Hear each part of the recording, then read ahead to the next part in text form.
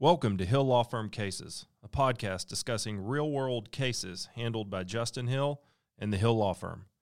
For confidentiality reasons, names and amounts of any settlements have been removed. However, the facts are real, and these are the cases we handle on a day-to-day basis.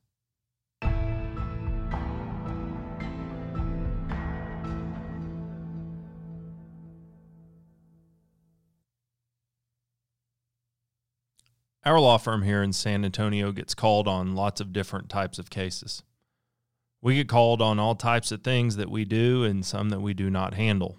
When we do not handle a case, we do our best to refer the caller to somebody that could. And if we can't, we send them to the San Antonio Bar Association that runs a great referral program.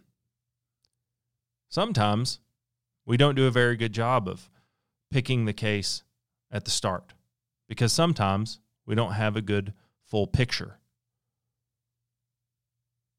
About a year ago, we were called on a case from a woman who said her husband was injured in a store. She said her husband was injured as a patron at a store when the manager at that store broke a glass bottle, and that glass bottle cut this man. We saw pictures of the cut. They weren't very large, and he had healed. And he had 3 stitches. And we told her, look, they've tried to make some sort of attempt to resolve your claim. We'll try to walk you through it. Because at the time, it did not seem as though he had significant injuries. As we continued to talk to her, she kept asking us to take her case. And I didn't want to waste her time. I didn't want to make her think that the case was worth more than it was. This man was injured at a store. It was a premises liability case. It was a negligent activity case. But his injuries were not significant at the time. After about 6 weeks, she called back, as we had been continuously walking her through the process, and said that her husband could no longer make a fist. And I didn't understand what was going on, so I got him in and we talked, and she went and had an MRI of her husband's arm done, and it turned out that there was still glass in his arm, and that multiple ligaments and tendons in his arm had been severed. Now, this is a man who, for his job, did rebar work. He had to use his hands.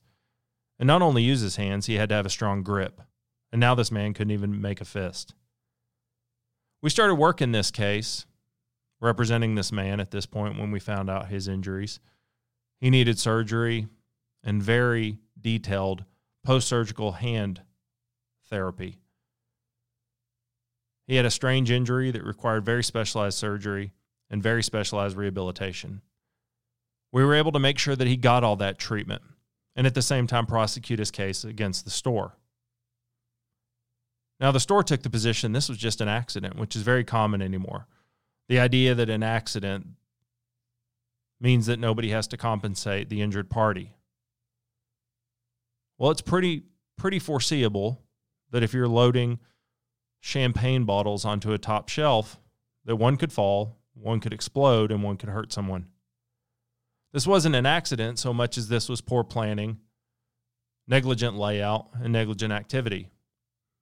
These bottles could have gone on the bottom shelf where they did not create a hazard for people walking by. And these bottles could have been put in tracks the same way Coca-Cola was at this store. However, they did it their way, which was the unsafe way, and it led this man to being injured. Early on in the case, the defense lawyer told me that he was never going to pay me X amount of dollars, and that he had never paid anyone more than X amount of dollars.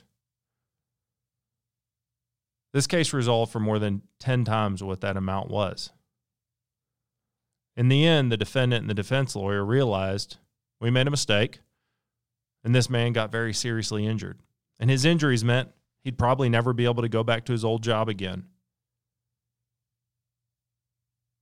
Laborers don't have a ton of job options when they can't use one of their arms. That client was very happy with the results. He was very happy that we tried our best to help him out without having him have to pay us or hire us. And then he was relieved when we agreed to take him on as a client and work his case. This man was injured in a store in San Antonio through no fault of his own.